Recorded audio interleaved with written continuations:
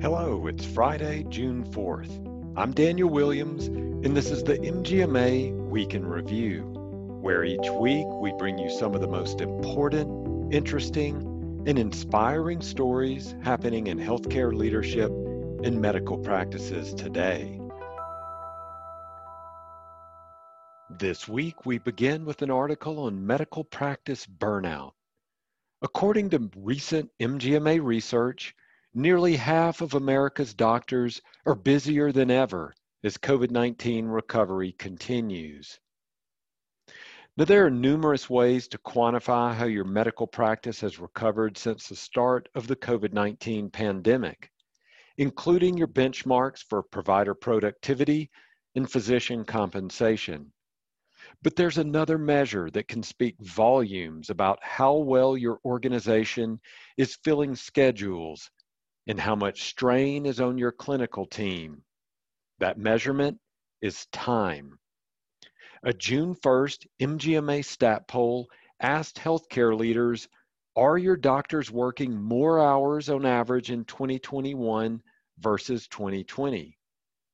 The majority said yes, and another 26% responded no, while 25% noted the hours worked on average remained roughly the same compared to last year. For medical group leaders who responded yes, the reasons hinged on the following: the reduced schedules during the height of the pandemic in 2020, increased demand for care so far in 2021, optimizing telehealth has allowed for more patient access, as well as expansion of clinical hours, and full schedules and fewer physicians to provide care after numerous retirements during the pandemic. However, nearly half of those polled who answered same or no shared concerns with filling provider schedules, especially in pediatrics, where many practice leaders pointed to lower volumes of sick visits and a slow start for yearly exams for sports. As one respondent noted, parents are still reluctant to bring their kids in unless they're very sick. Other practice leaders said they're seeing higher rates of no-shows and cancellations compared to pre-pandemic times, with many of those patients still seeking virtual visits only rather than coming into the office. The latest poll gives added context to results of an April 27th MGMA stat poll that found 44% of healthcare leaders reporting 2021 visit volumes were still below pre-pandemic levels at the time, compared to 33% who said volumes were roughly the same. But we still need to be on the lookout for burnout.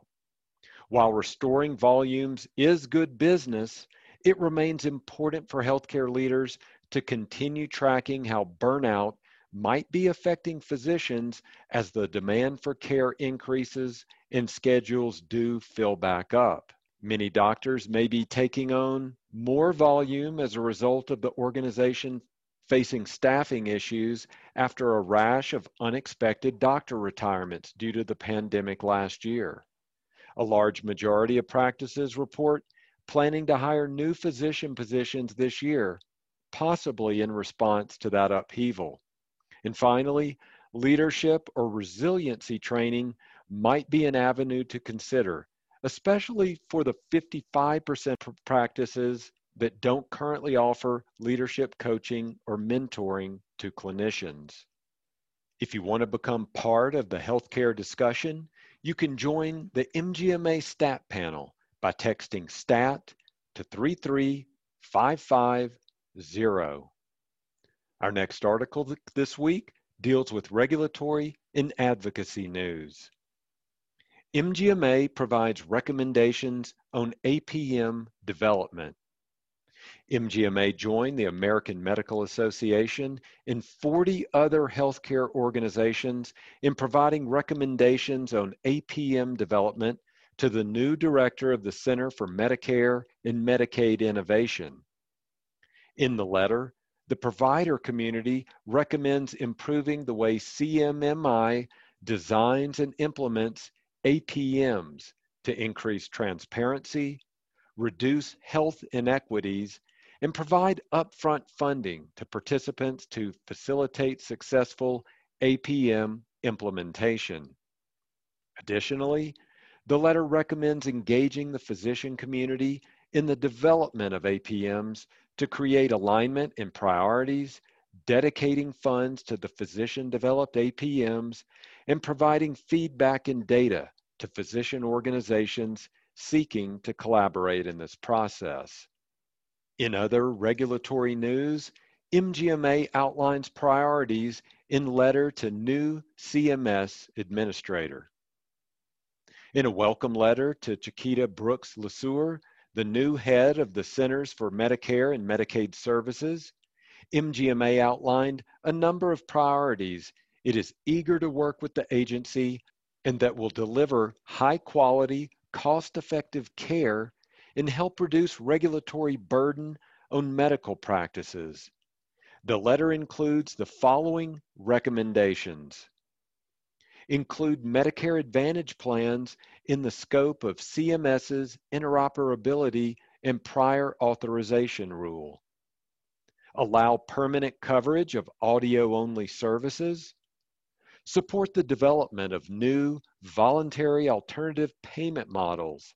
And provide transparency regarding MIPS cost category. To keep up with the latest regulatory news, go to mgma.com/advocacy.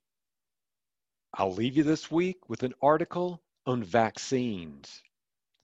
Employers can require workers to get vaccinated, government says. This article comes from Forbes Online. Employers are legally allowed to require their workers get a COVID-19 shot, with some exceptions, the federal government clarified Friday, as many businesses clamor for more legal guidance as they move to reopen offices. Here's some of the key facts from these findings. The updated guidance from the Equal Employment Opportunity Commission confirms what many legal experts assumed was the agency's stance back in December when it first issued preliminary guidance.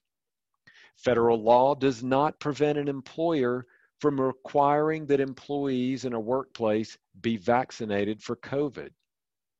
Also, workers with certain disabilities and those with medical and religious exemptions can opt out from an employer vaccine mandate, as is the case with long-standing agency policy. Many businesses have instead opted for vaccines incentives over mandates, and the EEOC said Friday that such incentives are legally permissive. And the EEOC said Friday that such incentives are legally permissible as long as they're not coercive and the shot administered outside of work. For instance, a very large incentive could make employees feel pressured to disclose protected medical information. Businesses such as Dollar General and Instacart have already announced plans to offer cash incentives to vaccinated employees, while many long-term care facilities are now requiring workers to get inoculated. So what to watch for? Many are watching to see if the courts will support a mandate behind vaccines that have yet to be fully FDA approved.